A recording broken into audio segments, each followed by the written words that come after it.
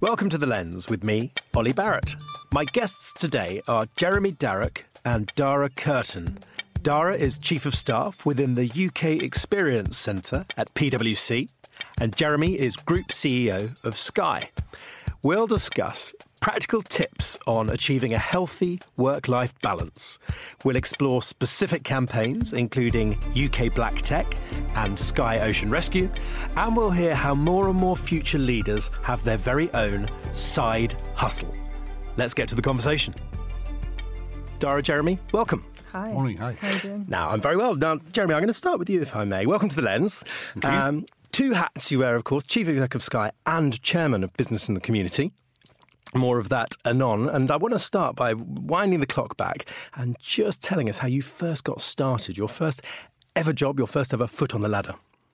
My first job actually was running a petrol pump, which was fantastic, I have to say. It was in my hometown in Alnwick in Northumberland. Yep. I did that when I was school vacation, school holidays. Yep. So it was great in the summer, a little bit less good in the winter. And of course, that was a day when actually you as an attendant, you actually put the petrol into somebody's car for them. Yes. You know, none of this self-service today. Yes, not the first Lens guest who started off on that forecourt. Brilliant. Of course, you see the world go by. Yes. Have a Life chance could to have talk led to anywhere, a chance to talk to anyone. So from there, when did the world of business first start to resonate, to beckon?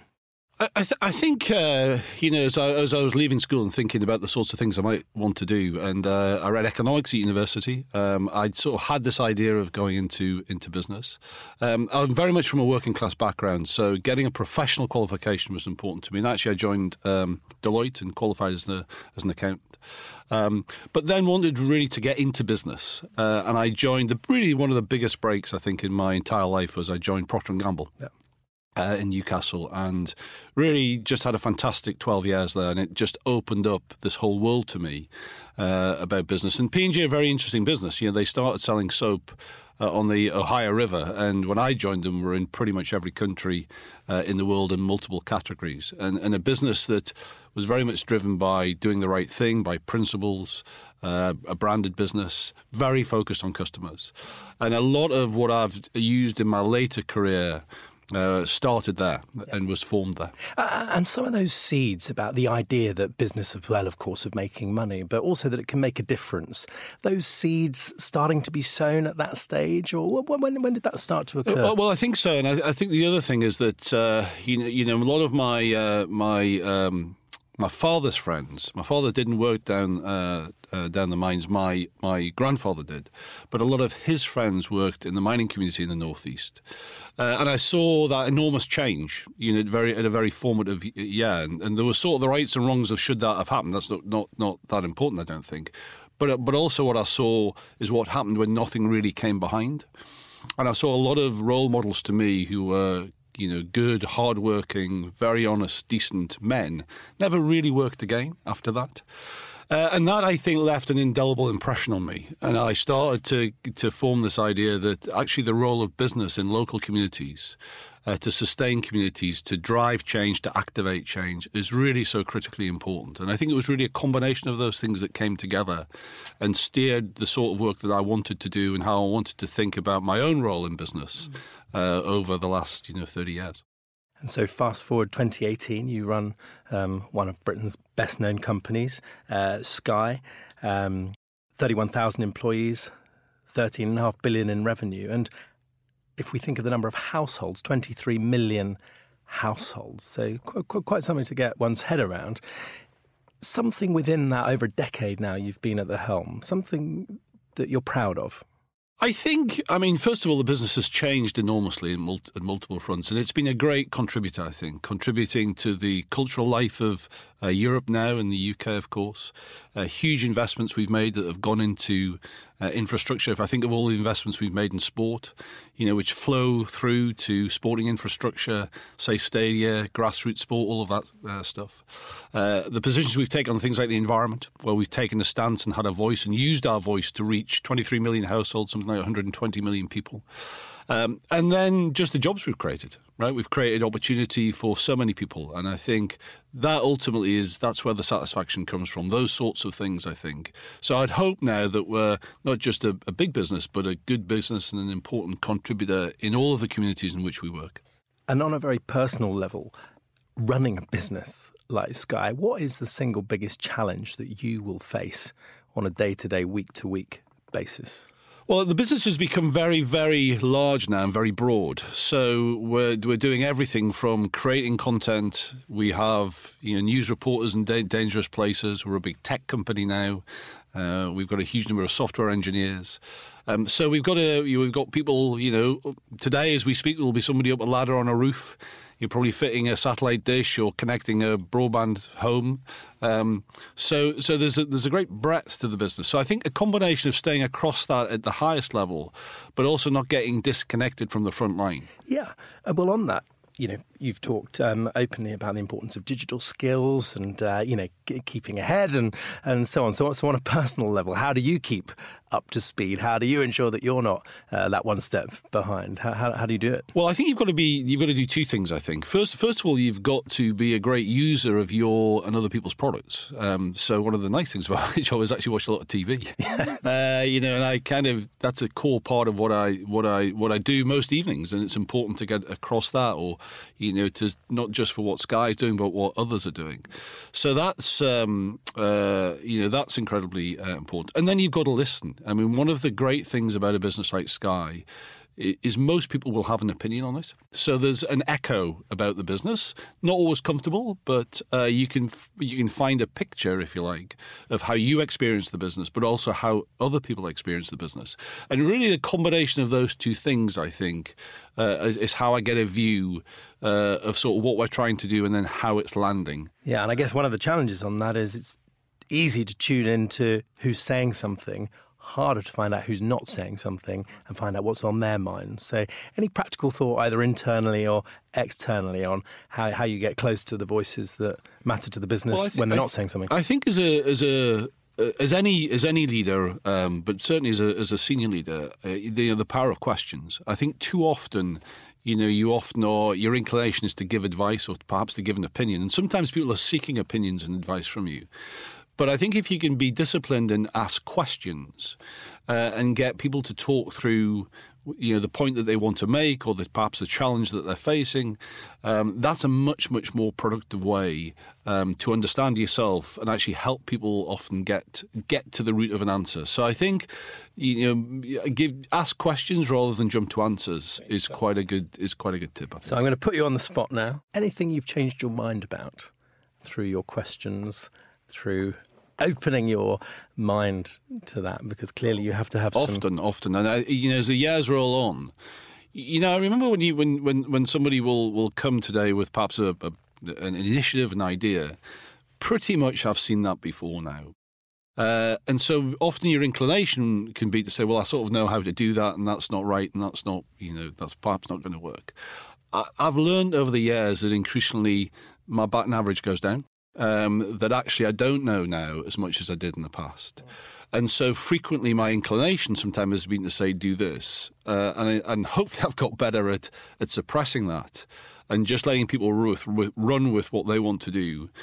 Normally they're right, and perhaps I wasn't quite so right. Excellent. That's an amazing epiphany or realisation to have reached. I want to talk a bit in more detail about a really central campaign to Sky's work, which is Sky Ocean Rescue, particularly about the why and then the how and the what, because it strikes me as we explore it a little bit, and this has reached millions of people, that you've acted in some very different and separate ways, which ultimately join up, but very different ways of acting in as an organisation. But just take us back to the why. Well, the genesis of the why really dates back to probably 2006-07. And at the time, there was a core group of us at the top of Sky, all of whom had a young family. And we were debating this whole question of the environment and what we should be doing about it as a company and individuals. And one person in the room, and I can't remember who it was, said, the question you've got to ask yourself is, if it all goes wrong and you had a chance to act, what are you going to say to your kids? And that really struck home, I think, with all of us and framed it in a very personal way. So from that, we were the first media company in the world to become carbon neutral. We really put the environment central to a lot of our bigger picture work, which is our broader sort of outreach work. We created an amazing project to save 1 billion trees in the Amazon rainforest together with our customers. So we're always looking at different ways to focus on the environment and to use our voice and to take an opinion on things that we believe matters to try and drive change. And Sky Ocean Rescue and the problem of pollution in the oceans, which is so huge now, particularly plastics and single-use plastics, is really the latest part of that. It came out of Sky News, who chose to focus on that, but has then extended into a much broader corporate initiative where we're trying to do our bit, really, and trying to walk the walk as well as talk the talk. And just give us a sense of the techniques you've then used, because clearly you've made some commitments internally. And what's, for example? So we've committed to eliminate all single-use plastic from our own operations and our supply chain. And we've made really, really excellent progress at that. And you put a timeline on that. That's right. So by 2020, we want to be out of that. Pretty much every new product every new product that's shipped from Sky today will not have single-use plastic in it. We're now working upstream in our supply chain with our suppliers to help them change. We've changed enormously in the organisation. So elimination of plastic cutlery and cups and bottles. Water bottles have all been changed and eliminated. So we're probably about 2/3 of the way there, and our job is to complete that by the end of the decade. Okay. As a big sort of statement about what we're doing as a business. Yeah, and then in a sense that's a pillar, I suppose, of Sky Ocean Rescue. You're also program makers. So how has that then featured in the mix? So a combination, really. Sky News themselves have chosen to focus on plastic pollution as a stream, so they're constantly looking at it from many different angles. But we've also created our own documentaries.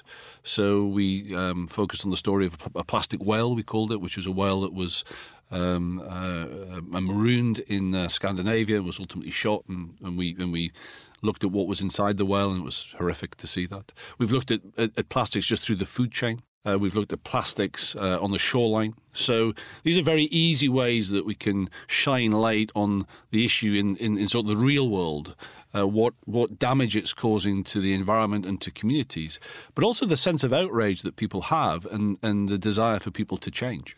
And if we think of the big actors in this piece, governments come into this. Is it difficult not to then become political, or is that something you don't shy away from? We're never political, but also we're not shy on focusing on an issue that matters, and we think it's significant. We should have an opinion. Now they have to be relevant to us and what we do. So I think what we're great at, I think, is using the power of our voice to highlight, an issue, not take a particular view on it, but just to show it for what it is, and then hopefully to be part of the change and to use our power as an activation force, if you like, with the broader Sky community to help our customers take action. And just that final dimension, I know we've zoomed into Ocean Rescue. I think it's a fascinating example. You're also funding some specific things as well. So what have you been backing and how have you chosen those things? Sure. So we've set up our own fund, Sky Ocean Ventures, and we have put £25 million of our own capital, but we've also partnered with the likes of National Geographic and others to increase the value of that fund. And that's investing in small businesses, ideas that are working on this issue of pollution, particularly in supply chains, because we know that fixing it in supply chains is where you get a lot of leverage. And you're doing that globally? We're doing that globally, yeah. We've made 5 investments already, many more to come across a whole spectrum of different small companies. And of course, we can give them some money, but also we can give them access to Sky and help them in terms of some of the challenges they've got. As you tell this story, going back to 2007, another voice comes into my mind, going back several decades before that, and I'm thinking about His Royal Highness the Prince of Wales, founder of Business in the Community, the Responsible Business Network that you now chair. So, very happy to link the two if that's right. I am keen to know your reflections on your first year in post, but also for that network, you've got some of the largest companies in Britain as members. what's on the agenda, and if you were setting out on a change agenda, what do you want to change? So it's been an incredible year, actually. I've learned just a huge amount. First of all, I mean, His Royal Highness had incredible foresight in many of the issues that the world is dealing with now. He was well ahead of us and has been an important agent for change through all of his work, his broader network of charities, and of course business in the community as a key part of that. The second thing I've learned is that the network is an incredibly powerful voice. There are a whole mix of companies and individuals involved in there, all who are keen to drive change, to bring a positive action from their business in terms of their involvement. So it can be a very, very powerful voice, I think, and convening network, which is really the heart of what the business and the community is all about. We broadly focus on about 7 areas if you look at the work that BITC does. So it's everything from diversity in the workplace, the 3 E's I call them, the environment, education and employment, the sense of place and how we can affect local communities, of course, so core to BITC. Health and well-being, which is, of course, a very important topic that we're all dealing with.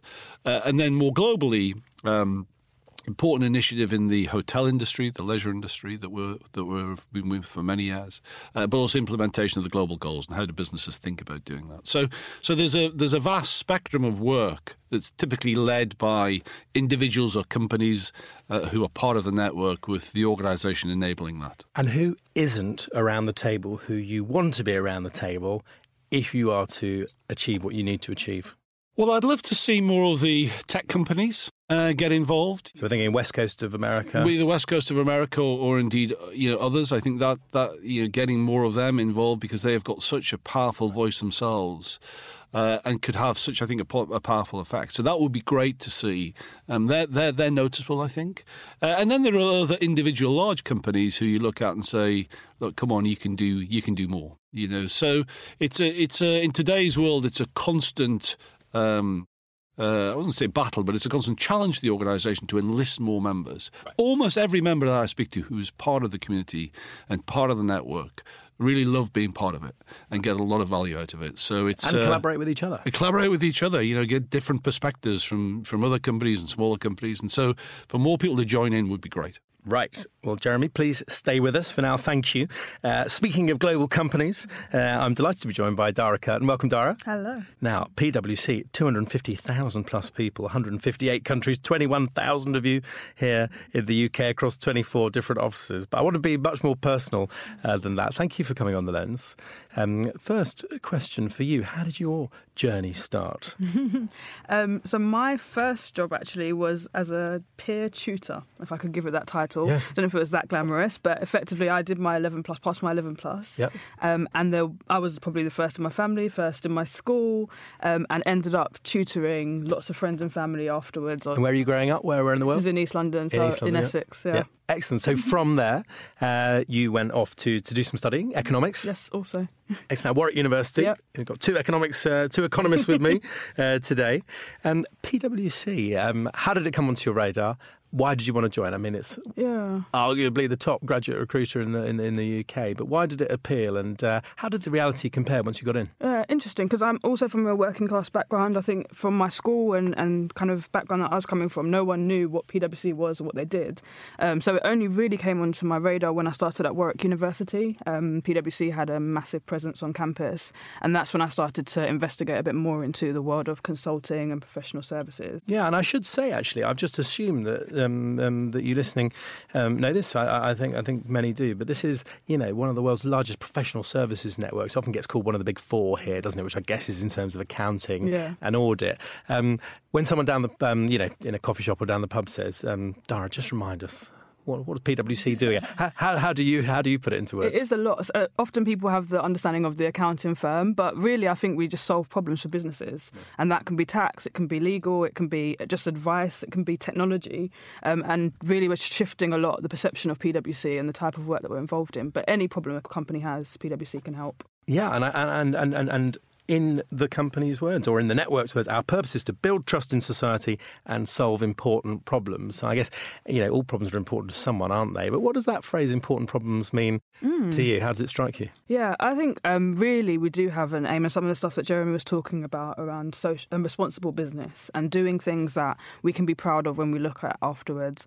For me personally, that's been a lot around diversity. So, and it kind of does stem in a way from the peer tutoring background. So where I feel like I've made a step or found my way into a certain area that I didn't know about before, how do I help other people have that access? And really recognising when I joined PwC, it wasn't as diverse as I had expected or was used to, and how did I shift some of that? So for me, it was about creating greater access, building relationships from the firm and the people, and helping more people to understand what it is that we do. So that's interesting. So when you're you're in the new role, you're looking around, you're noticing those differences, that lack of diversity.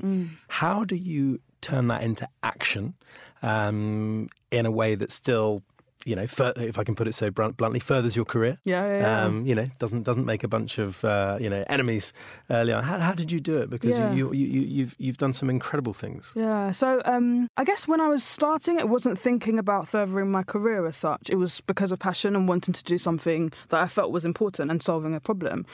So very much it was. I started a diversity mentoring scheme at PwC, and the initial seeds of it were literally 15 mentees that we matched with 15 people at PwC and gave advice about employability and so on. And did you have to run that past someone? Did you just say, I'm just doing this? What did you learn about getting it going? Some of the luxury of working in a partnership, in the sense that there's no real boss. I shouldn't say that for some people, but you just have to get one person bought in and then you can kind of get on with it. So there's permission a very... to progress. And it's a worthwhile as long as thing. people see the value in it, and you get buy-in from someone they're supportive, you've got a sponsor behind you, I think you can very much be a bit of an entrepreneur, and so make things happen just if you see a space. So you talked about the seed of that, started with 15. How did that evolve? Yeah, so now we have 200 people mentored across the UK, actually, which is really exciting. And I think part of that is also starting to shift, not just from university students that we support, but also in schools, school leaver programs that we run, and trying to reach back earlier and earlier to shift people's perceptions of professional careers. And in those relationships, what do you think the mentor gets from it more than anything? Lots. So I've been a mentor for many years. I think I keep very closely connected. I think the speed of change that's happening in the world is that there's a great value in just understanding of what the younger generation, even though I still see myself as young, are doing, are thinking, are interacting with, and the value for PwC and having that connection is massive. I'm constantly learning in that perspective. Having different views as well, I think, is really massive. So it's always great just to hear from different people that you're not always working with. So here's an on-the-spot moment for you, Dara. What is an example of something that you wouldn't have got your head around if it wasn't for one of those mentoring relationships or conversations? Just an example of something that it's opened your mind or your eyes to. Yeah, so a lot of the students that I'm working with are very much in a side hustle world. So yes, when I was growing up, it was very much, right, get my degree, start a corporate career, and I've made it. No one's really satisfied with that anymore. It's more about what other things have I got going on, and so that's becoming more and more the norm. And that could be a business venture, exactly. A money spinner, a social enterprise. It could be so many things, charities that you're setting up, give back projects. But everyone very much has that, and I think I've learned a lot about the startup world through the mentees that I have. Well, two questions. Firstly, how is that regarded by employers? If I could ask you to generalise, how's it seen? Well, obviously, it's hugely valuable, and PwC is also recognising the value of connecting that ecosystem of business, of social enterprises, of communities, and that shaping then how we might advise our clients. So a lot of the investments we're making are also in that space. And so you'd say it's actively encouraged? Yeah, exactly. Okay. And of course, I've got to ask you if you're able to talk about your own side hustles. You might not prefer to on the lens, but if I can be so bold. Happy to. So again, a lot of it is linked to diversity. I mentioned the diversity mentoring scheme within PwC. I also founded an organisation called UK Black Tech, which was really focused on how do we drive BAME diversity in the tech sector. And that's been going from strength to strength. And now we've built a partnership with PwC and UK Black Tech, which is fun to see your side hustle and your day job come together. But a lot of it is around how do we connect communities and organisations together. On UK Black Tech, how did you make the decision to begin something when clearly there are, other initiatives in existence which could have been supported or joined. And there is a different energy to starting something. And I just wonder how you made that decision and any reflection. And a lot of it did start from my own personal journey again. I started off feeling that tech was for geeks and not anything I needed to engage with. And it wouldn't affect me. And obviously we all realise that's very wrong and it's affecting everyone regardless of what job you have. So I suddenly felt like, oh God, I need to make sure I am upskilling myself. And so that exploration really helped me to meet up with some of the co-founders of UK Black Tech and start to drive that forward. And so it's recognising my own personal gap, really. Now, very briefly, Dara, I wanted to ask you about, because initially you're working across a number of different clients, and now I almost see you as, an entrepreneur within PwC with the UK Experience Centre. So if I could ask you to put that's been in really a nutshell, what is it? Sure. So since February, I changed roles. So I was previously working with lots of clients and giving them advice, the typical consultant rhetoric of going in, telling them something to do and then running away. But actually what we're doing at the moment is quite an interesting thing, because I'm building a business within PwC, and that's really fun. So the Experience Centre is all around how do we design and build customer experiences for our clients. So kind of like a design agency within PwC, and connecting up that understanding of customers, experiences, the human, with the technology consulting that we have and the business consulting that we have, and bringing them together to solve real problems and make real impact for people.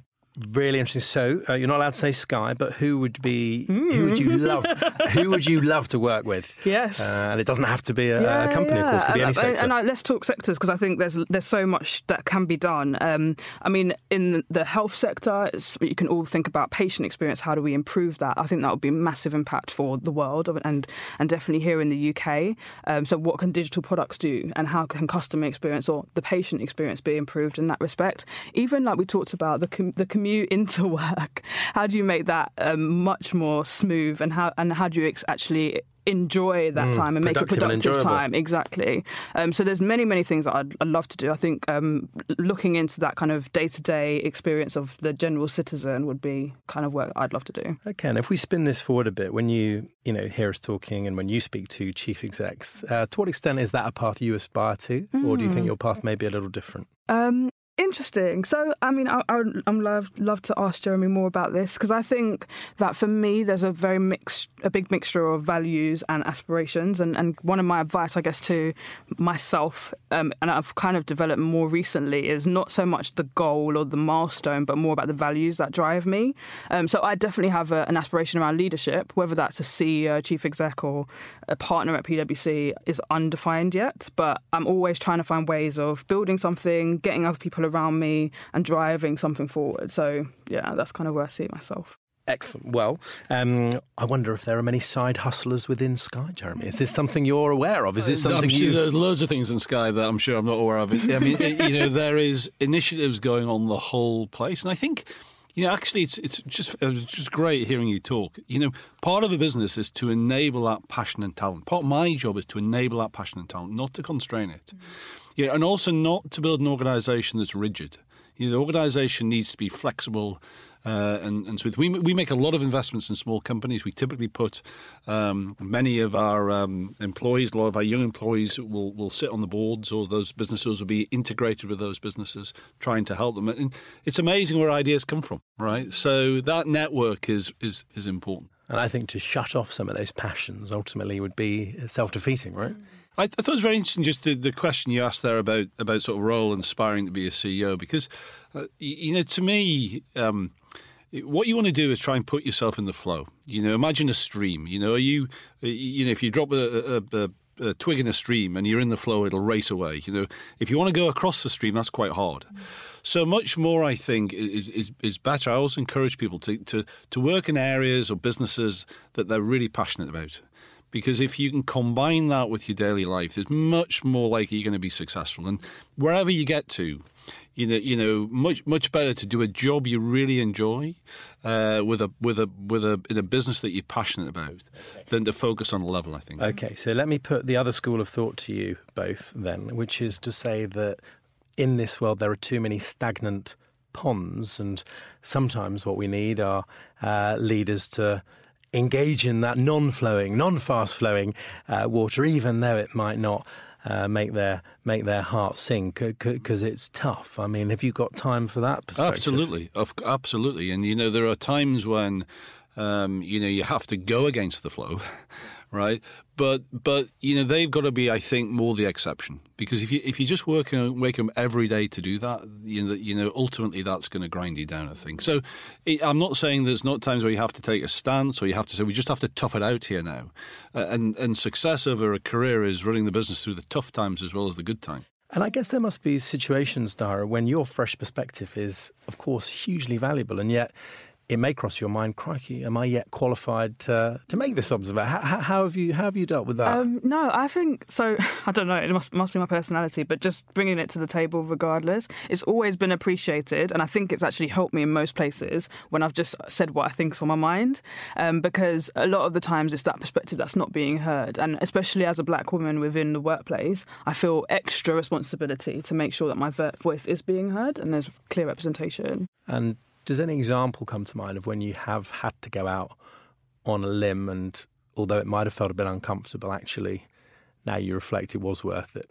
Definitely. I mean, throughout my career, sometimes just sending emails to very senior people and saying, I'm not particularly happy with how this is working, I've got a better idea.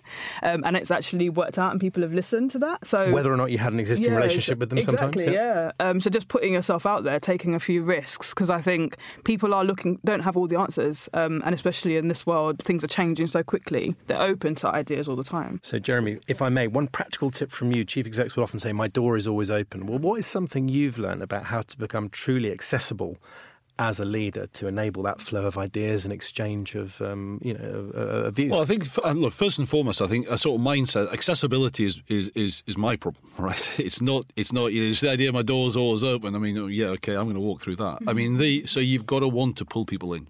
You've actually want to go to people, you want to ask them, make it easy. Accept them when people get things wrong. It's okay. It's not a problem, As long as we're learning from those experiences, that's fine. I mean, just hearing Dara speak, the idea that, a culture and an environment and a person who will say what they think, that is gold dust if you're doing my job. Because if people, there's too many people who tell me what they think I want to hear. I want to hear what they think. And right? speaking truth to power. Correct. And, I can choose to reflect on that, act on that, challenge that. But, what I want to know is, what do people really think? Now, Dara, I wonder if you've got any questions that you wanted to ask Jeremy. Yes, lots. I wanted to, actually, you touched on it very briefly, but the point on well-being, especially for senior people, and how do you manage that for yourself personally, but also for your employees at Sky?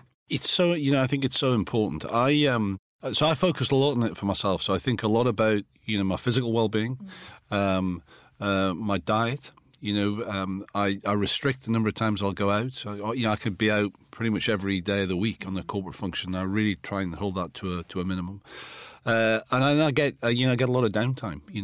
I would leave the office on 5:30, 6 o'clock. I mean, I don't, and I think it's important, I work hard to do that. And I want to get back to spend time with my family and get regular breaks. And I think the sort of big thought is, if we're all going to work longer at a more intense pace, we're all more connected, so we're all more sort of into the business the whole time. You've got to have a different mindset, I think, if you're going to stay the course. And one of the things that fascinates me a little bit is, I think if you look at a lot of walks of life, you look at companies, individuals, teams. The ones that are the really the best ones combine sort of success with longevity. They're able to be successful over a long period of time. If we took, I don't know, Alex Ferguson as in sport, people will talk about how successful he was, but he was successful for 13 years. And so I think you've got to think a lot about what's the environment that you put around yourself if you're going to sustain that sort of pace for a long period of time. And I think it's equally true of employees.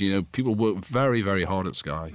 And it's important that they take care of themselves. And, the idea that they would be not doing that, and perhaps get on well, I mean, that would be a terrible thing. So it's important that we encourage that amongst everybody and put practical programs in place to help. And I guess just carrying on from there, in the world of uncertainty and unknown, how do you manage that kind of stress as well? Because I think the perception is very much as you're getting into those senior positions, there's more and more pressure, more expectation to work harder, and you're almost your own worst critic as well. Yeah. So how do you manage that and be resilient to that as well? I think one thing is being quite present about it. I mean, there have been moments, in Sky which the stress has been really, really intense, and it just is what it is, right? At the end of the day, there's only one CEO, there's no glass ceiling. So I think the first thing is just a little bit accepting it for what it is, not trying to push it away. I think then just really trying in those moments to keep clarity of sort of thought. So if we have a big moment in Sky, perhaps a big sports renewal, I'll make sure my diary's pretty much clear and have a lot of downtime, because I don't want to. There's a lot of things I can take out of my diary and out of my life to enable me to really focus on the big things. So those are the sort of tips and techniques I've learned over time. And then the final thing I'd say is really try to focus on sleep. I mean, rest and recovery. Getting a good night's sleep. It's amazing how problem at the day before, if you get 8 hours sleep, suddenly seems a lot more manageable when you wake up in the morning. Is what I've found. Right, and caution listeners, binging on the lens, you really have to, do this in moderation. Jeremy, a question for Dara. I wondered what was the best day at work you've had so far. Wow. So of recent, one was when we launched the Experience Centre. That was in September. We officially launched, and we had like a whole welcome day, which was super exciting, because just, when you're building something for so long and then actually seeing your baby come to life in a sense, and actually being able to get other people's reflections on that product as well that you're creating, and then the new space that we have in London Bridge office as well. That was one from a work perspective. I have a second one. Yeah, good, great.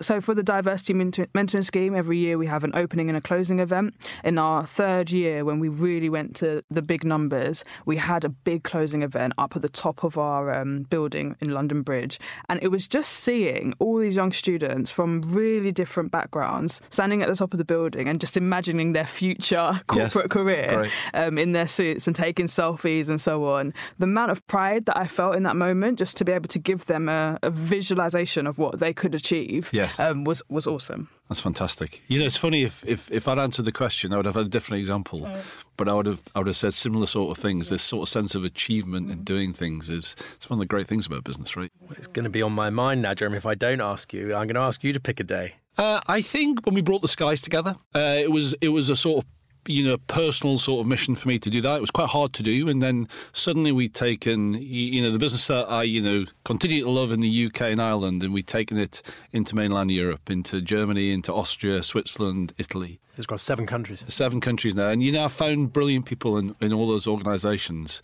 who were very similar, who wanted to achieve things. And suddenly just the whole horizon of the business had been reset, and it was just brilliant. I could sense what was going to happen. Now, on this, I'm going to give you both this imaginary scenario, and it goes back to Dara's best day. You bump into somebody on their first day at PwC and at Sky, and you give them one practical piece of advice for thriving, being well and successful within the organisation. It's got to be practical. It can't be too philosophical for this one. Okay, Dara, practical advice. So my motto would be stand out rather than fit in. I think for me personally, it took me a while to realise that rather than trying to fit norms and be like everyone else, the real value is when you do things differently. So trying to find what's your lane, what's your space, and stay in that, and make it known to others as well. Excellent. Great advice. Jeremy? Be yourself. I mean, 100%. We've hired you, you've joined here for who you are. And your strength will be the difference that you bring to the organisation. And then the second thing I always say to people is to say, take a bit of time. Often when people go into new situations, because they feel the need to contribute, they want to do things straight away. And I always say to them, just learn the business, meet your colleagues, spend time doing that, and then it'll all flow from there. So this is good advice. I can hear a listener in my head wondering and saying, yes, be yourself, and people evolve. people change, identities blossom, hopefully.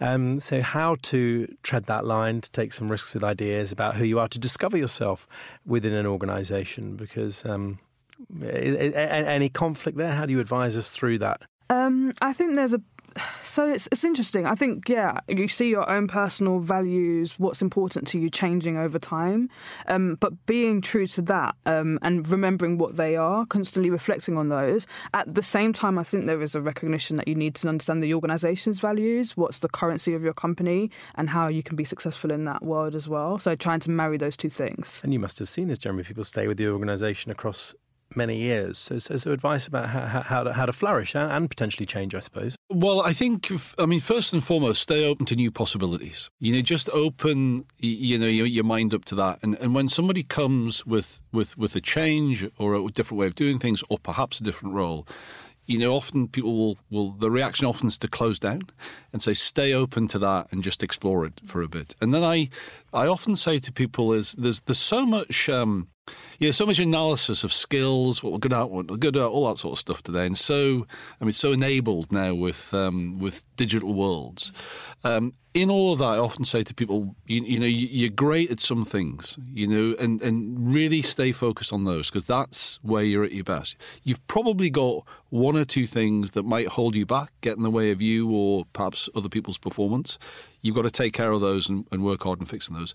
A lot of the stuff in the middle, it's important to improve and all that stuff, but don't sweat the small stuff. Sweat the big stuff. Right. Now, I have a small number of questions which I ask all of our guests on the Lens, and it's time just to rattle through those. I always want to know who people want to meet. If you could have a coffee with anyone, if you could sit down with anyone, my only condition being they have to still be alive, either because they interest you, they inspire you, or you just want to meet them. Dara, who would you meet? I rattled through my head on this one. I think I would love to meet Serena Williams, mainly just... Obviously, she's a legend, living legend. I don't know that she always gets the recognition in today, but I'm sure when we look back at all of her achievements, it's going to be incredible. And just how she goes from one championship to the next, and continues mentally in that mind frame.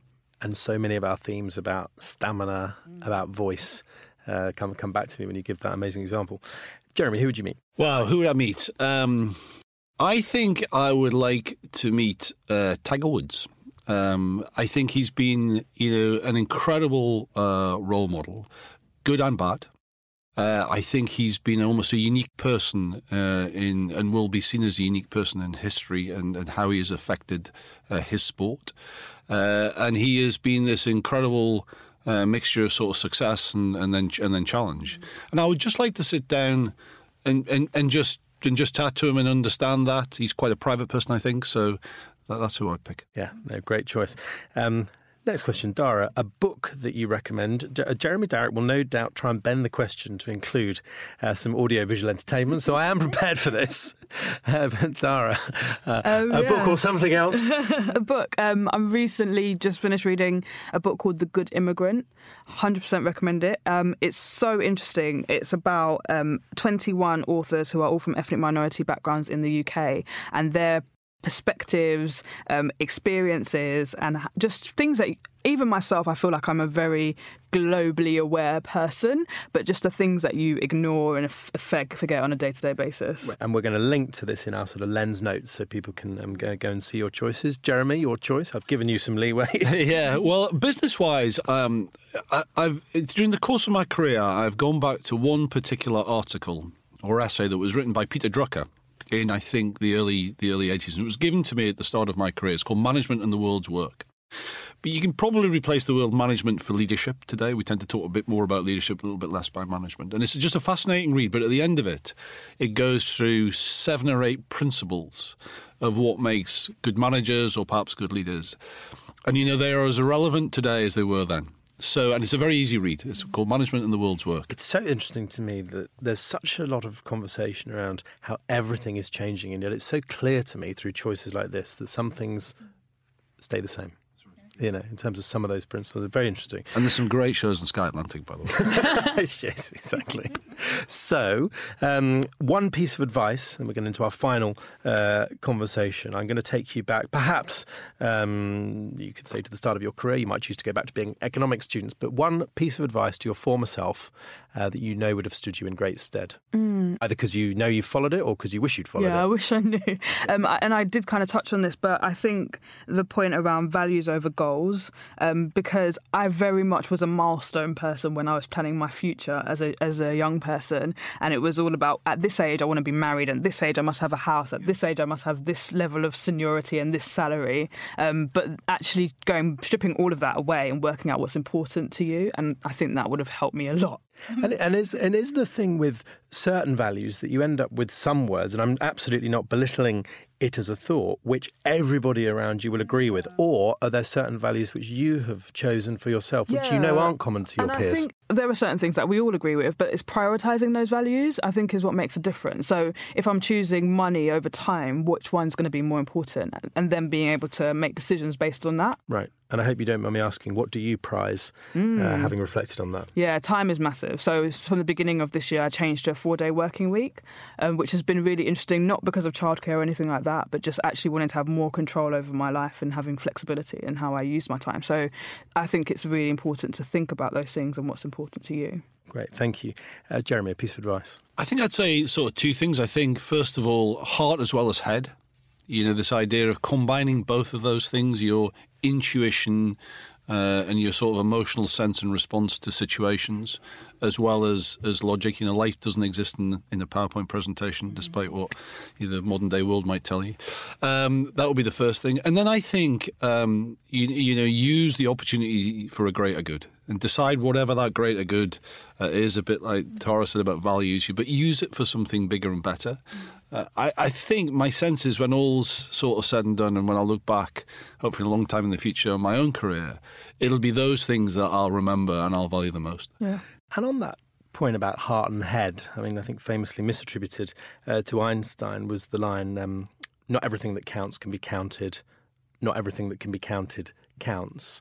If you have something that you feel is important, and yet at that point you can't show the research, you can't show the data, but your intuition speaks to you, what's a practical tip on how to make that case to, in your case, some very powerful stakeholders? Because you are driven in that sense by your gut. Yeah, look, I mean, first of all, don't, test it. I mean, talk to people about it, test it, get people whose advice and experience you trust and get their reaction to it. Do they see it, believe it, think you're authentic about it, all that sort of stuff.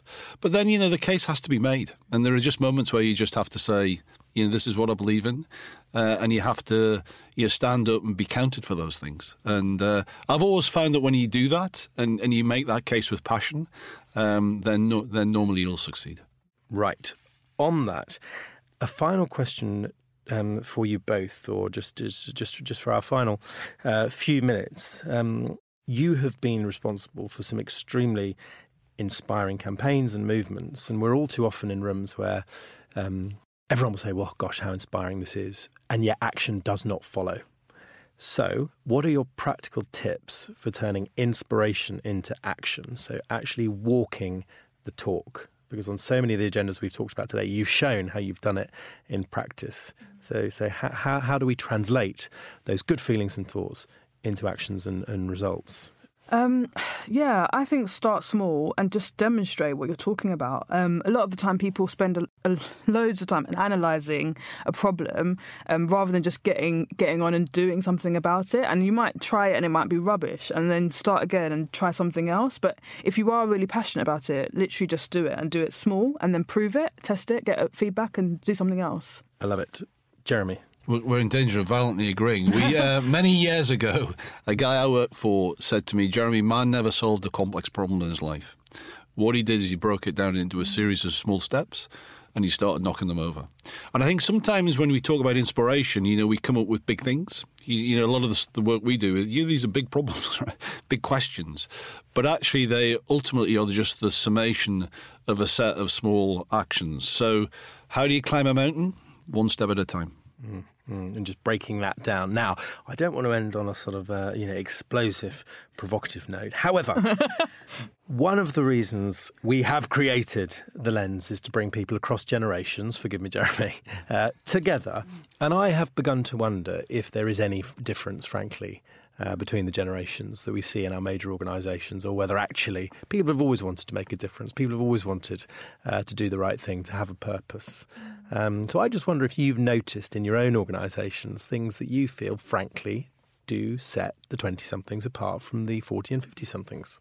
I think on the big stuff, no. It seems to be one of the great challenges we have in society is our own time on Earth is relatively small in the context of the history of the planet and the big change that goes on around us. And part of it is sort of reconciling yourself with that. So I think I've learned that for most people, whether they're young or old, and the big stuff, values, the future, broadly, the sort of what and the importance of the what is often quite similar. I think the how often is quite different. So how Dara might approach a problem or a challenge or an opportunity, and I might do it. It will probably be a little bit different, but broadly, I suspect we'll be in roughly the same area. And so, if we can combine a bit of Dara's how and a bit of my experience, we might end up in a slightly better place. I think there's so much value in bringing different perspectives together from the generations, because I do think there are different just viewpoints or approaches to solving problems. One of the things that I'm doing at PwC right now is leading our digital fitness program, so how we're upskilling people. And you do see a difference in adoption of digital tools, just mindset. And so how do you get people reverse mentoring others and actually sharing knowledge, sharing ways of thinking about things so that you can help and support each other? I like it. Reverse mentoring. Jeremy, a mentor in their 20s mentoring you. Has it happened? Could it happen? I've got a lot of people at Sky give me, a lot of feedback and opinions, and I sort of do. I mentor some people directly, but I also try and speak to a big network of people and try and help them. And it's always a two-way flow. I can learn some things from my own peer group. I can learn a hell of a lot more from people like Dara. Excellent. Well, I'm very happy we've brought you together. So thank you for joining us on The Lens. Dara Curtin, Jeremy Darroch, thank you very much. Thank you. That was The Lens, hosted by me, Ollie Barrett. If you like what you heard, leave us a review and subscribe in iTunes, and you'll get the latest episodes as soon as they drop. The Lens is a business in the community programme supported by Fujitsu. Today's episode is produced and directed by Harvey Winter. Music and editing by Adam Smythe.